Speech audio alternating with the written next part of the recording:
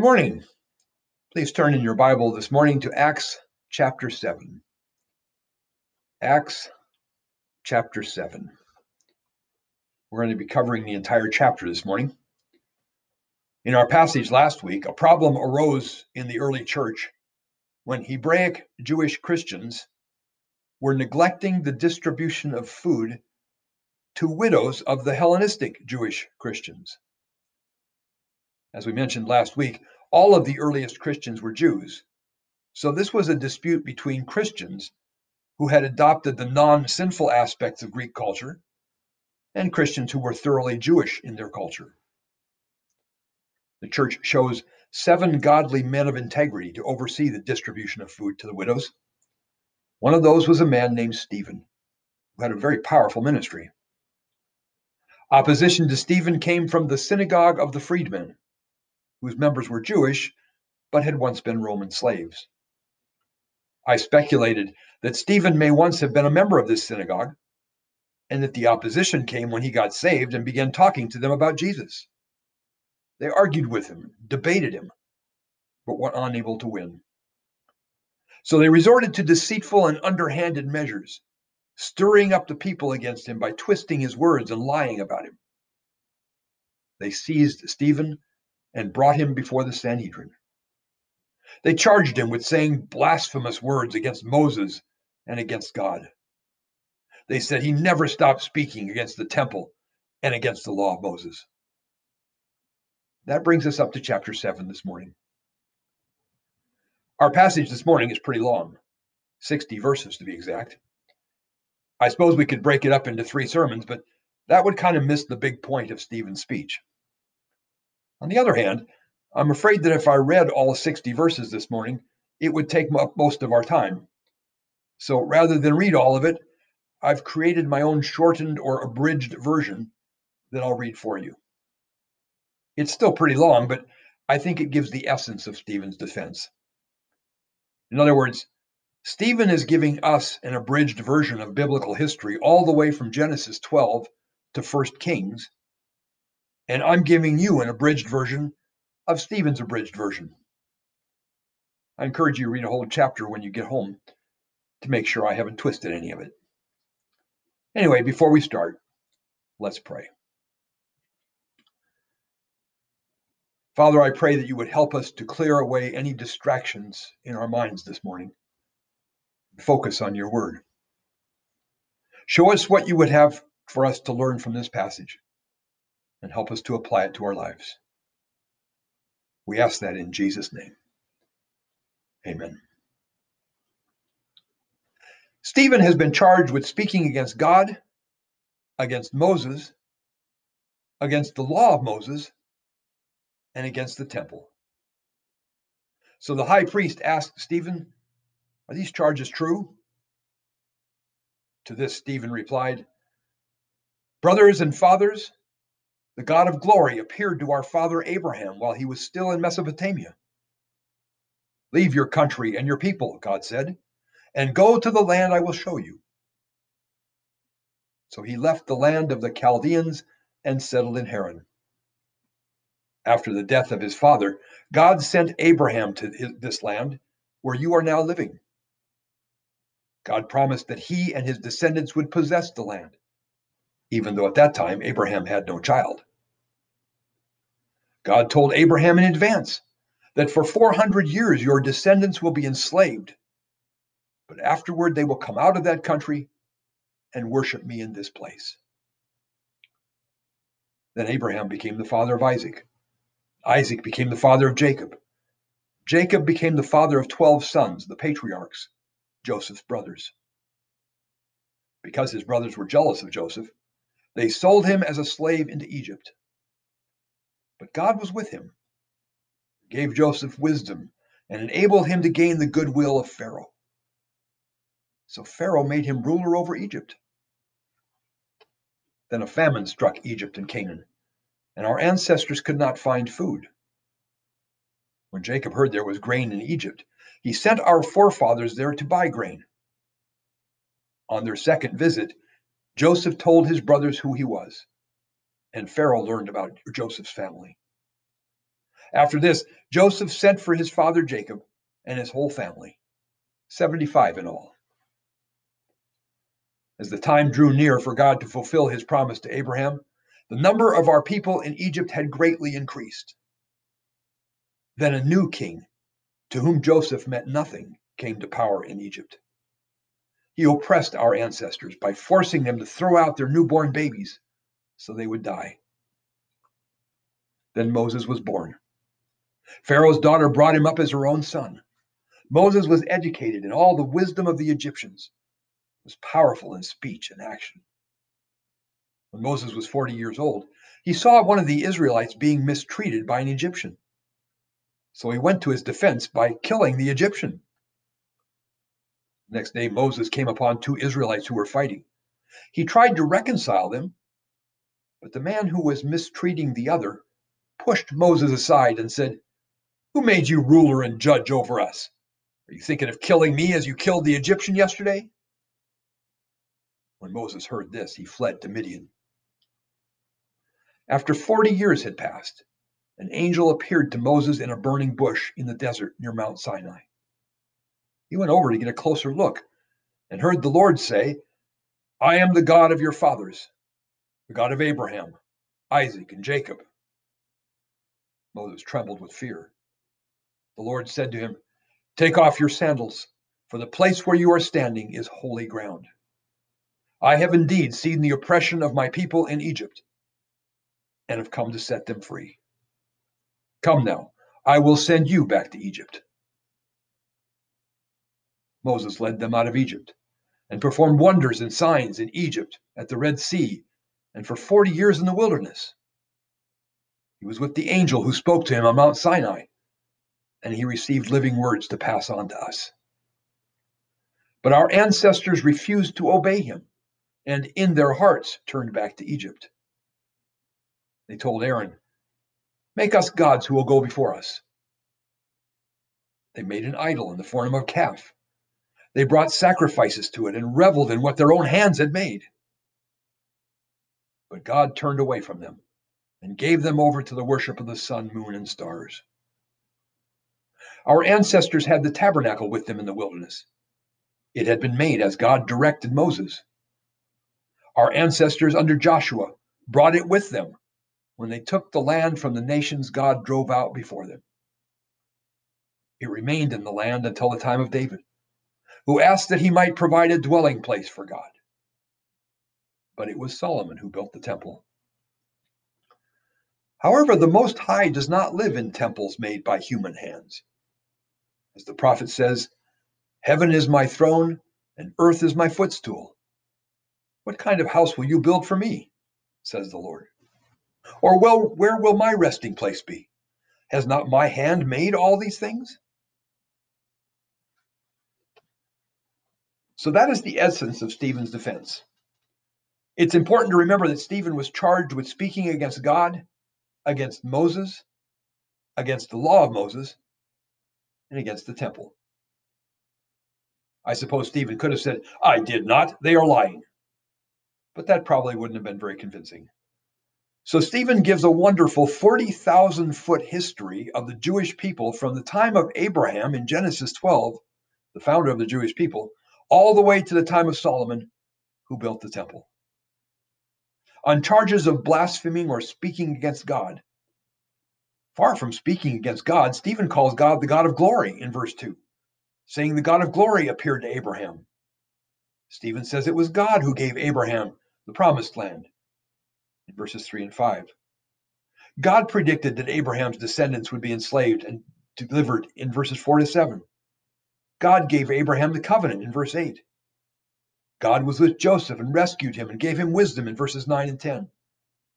God revealed himself to Moses in the burning bush in verses 30 to 33. God sent Moses to confront Pharaoh in verse 34. And God gave Moses plans for the tabernacle in verse 44. Stephen is not talking against God. He's affirming all that the law of Moses teaches about God. On charges that Stephen is speaking against Moses, in verses 20 and 22, he says Moses was no ordinary child and speaks of how he was educated in all the wisdom of the Egyptians. Stephen affirms how God personally spoke to Moses from a burning bush. Stephen says it was God who sent Moses to deliver God's people from Egypt and to become their ruler. Stephen affirms the giving of the law to Moses by God from Mount Sinai. Far from speaking against Moses, for Stephen, Moses was the hero, the lawgiver, the ruler of the Jewish people. On charges of speaking against the law of Moses, Stephen affirms that it was God who gave the law to Moses on Mount Sinai. God gave the circumcision as the sign of the covenant, and God gave plans for the tabernacle, all is recorded in the law of Moses. In fact, Stephen shows that he is actually affirming and identifying with the history that Moses wrote in the law of Moses. For example, he refers to our father Abraham in verse 2, our forefathers in verse 12, to our people in verse 19, to our ancestors in verses 11, 19, 34, and 44, 39 and 44. It becomes very clear in Stephen's speech, he's not speaking against the law of Moses at all. Another charge is that Stephen speaks against the temple. But the temple is just a more permanent version of the tabernacle, and Stephen affirms that God himself gave Moses the plans for the tabernacle. Stephen then favorably cites the history of how God gave the privilege of building the temple to Solomon. Now, the one part about the temple some might have quibbled with is when Stephen says in verse 48, however, the Most High does not live in houses made by human hands. Although God gave approval for the temple, God cannot be confined to a temple. Wherever God speaks is a holy place, even in the middle of a desert. In verses 30 to 33, Stephen reminded the Sanhedrin that when God spoke to Moses from the burning bush out in the middle of the desert, God said, take off your sandals, for the place where you are standing is holy ground. God cannot be confined to a particular earthly building. So in verse 49, Stephen quotes from Isaiah 66, heaven is my throne, and earth is my footstool. What kind of house will you build for me, says the Lord? Or where will my resting place be? Has not my hand made all these things? Stephen is not attacking the temple as he was charged with doing. He's just saying that God cannot be confined to a temple, not even the great temple in Jerusalem. And Stephen's authority is none other than the great prophet Isaiah. In fact, when Solomon first built that temple, Solomon himself said in 1 Kings 8, but will God really dwell on earth? The heavens, even the highest heavens cannot contain you. How much less this temple I built? So Stephen's point shouldn't have been very controversial. It was very clear that he was not attacking the temple as he has been accused of doing. So by telling the story of Israel, Stephen is answering their charges. He is not speaking against God or Moses or the law of Moses or the temple. And I suspect that if Stephen had stopped here, he may have been acquitted of all charges. The problem is that Stephen then starts making personal application of all this history. He moves from defense to offense.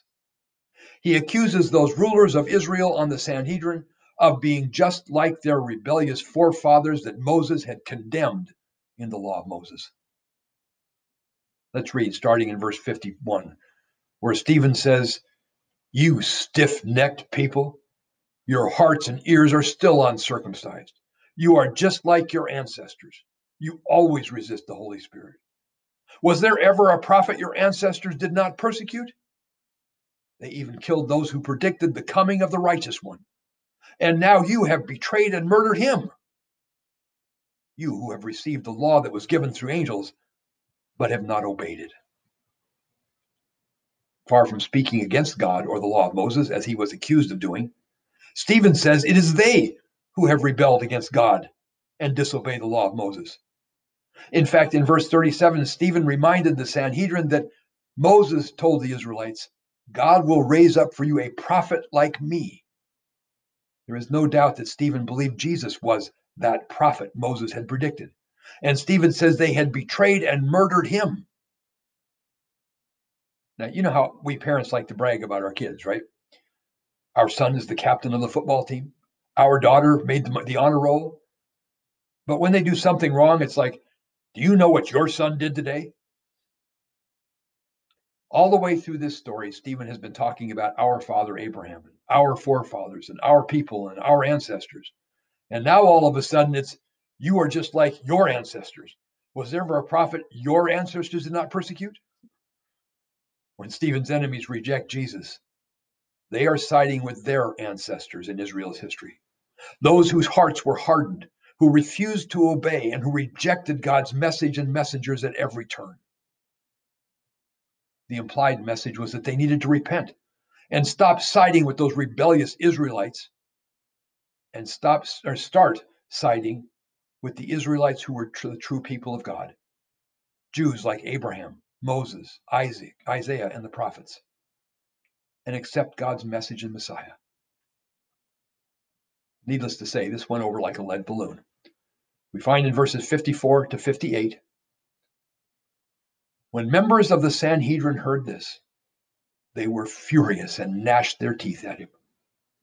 But Stephen, full of the Holy Spirit, looked up to heaven and saw the glory of God and Jesus standing at the right hand of God. Look, he said, I see heaven open and the Son of Man standing at the right hand of God. Since they covered their ears, yelling at the top of their voices, they all rushed at him, dragged him out of the city, and began to stone him. Meanwhile, the witnesses laid their coats at the feet of a young man named Saul. Now, they were not legally allowed to put anyone to death without Roman permission. But this was pure hateful rage. At that particular moment, they didn't care about Roman law. They just wanted Stephen dead. They became no better than a lynch mob, dragged Stephen out of town to stone him. Now, according to Pharisee oral tradition, which was not actually written down until about 180 years after Stephen's time, the official legal procedure for a stoning was to start by pushing the accused off a 2-story building. This probably hindered his ability to get away very quickly. Then a large boulder, which had to be so heavy it took 2 people to lift it, was dropped on the victim. If the fall and the boulder didn't result in death, others in the area would finish him off with rocks. But this wasn't an official legal action. This was a lynch mob. They didn't throw Stephen off a building. Verse 58 says they dragged him out of the city. They even took their coats off so they could throw better. They laid their coats at the feet of a young man named Saul. They will later send Saul on a mission to arrest Christians in Damascus. But for now, my guess is that Saul is like one of the clerks on our Supreme Court. He is there to assist the court in whatever tasks they assign. The rulers place Stephen in front of them and start throwing rocks, probably of all sizes. Just imagine what it would be like to be on the receiving end of those rocks. Verses 59 and 60 say, while they were stoning him, Stephen prayed, Lord Jesus, receive my spirit. Then he fell on his knees and cried out, Lord, do not hold this sin against them. When he had said that, he fell asleep. Now, I'm sure there are many applications of this passage. I'm just going to give 3. Actually, my first is not even really a direct application. It's more of a random observation. Notice the difference between the response to Stephen's message and the response to the message Peter gave on the day of Pentecost. Peter preached to a crowd telling them they had crucified the Messiah, and 3,000 people get saved. Stephen tells his audience they had crucified the Messiah, and he gets murdered. You just can't package the gospel in some neat formula. So if you just do this or that, you will get the results you want. Frankly, I get annoyed with books that seem to say or imply that if we just used the right approach, the right music, the right methods, more people would get saved. Bottom line of both Peter's message and Stephen's message was basically the same, with drastically different results. There is no secret formula. Our job is to simply be faithful to the task God has given us. Second, Stephen had amazing boldness in speaking the truth in love. Notice that Stephen had just called these political and religious leaders stiff-necked people who always resist the Holy Spirit and did not obey the law God had given through Moses. Not only that, Stephen said they had betrayed and murdered God's righteous one. Very harsh words indeed. And yet, as they were in the process of stoning him to death, as the stones were slamming into his body, he prayed, Lord, do not hold this sin against them. Stephen's harsh words were not said out of hatred. He was speaking the truth in love. Sometimes the truth can be harsh, but we need to speak the truth anyway. We just need to make sure we do it in love. Finally, in verse 53, when Stephen tells them, you who have received the law that was given through angels, but have not obeyed it, the clear implication is that they need to repent. As I always say, repentance and faith are like two sides of the same coin. Repentance is a heart attitude that wants to turn from sin and the idols in our life. And faith is a heart that turns in loving devotion to Jesus as our only King and Master. If you've never repented of your sin and turned your life over to Jesus in faith as the King and Master of your life, please don't keep putting it off. You really don't know when this day may be your last. Let's pray. Lord, thank you for the boldness of people like Stephen, not only 2,000 years ago, but also around the world today. Grant us and empower us with that boldness to stand for you. And if there's anyone here this morning who has not repented of their sin and turned their hearts and lives over to you, I pray that you would not give them rest until they come to you. I ask that in Jesus' name. Amen.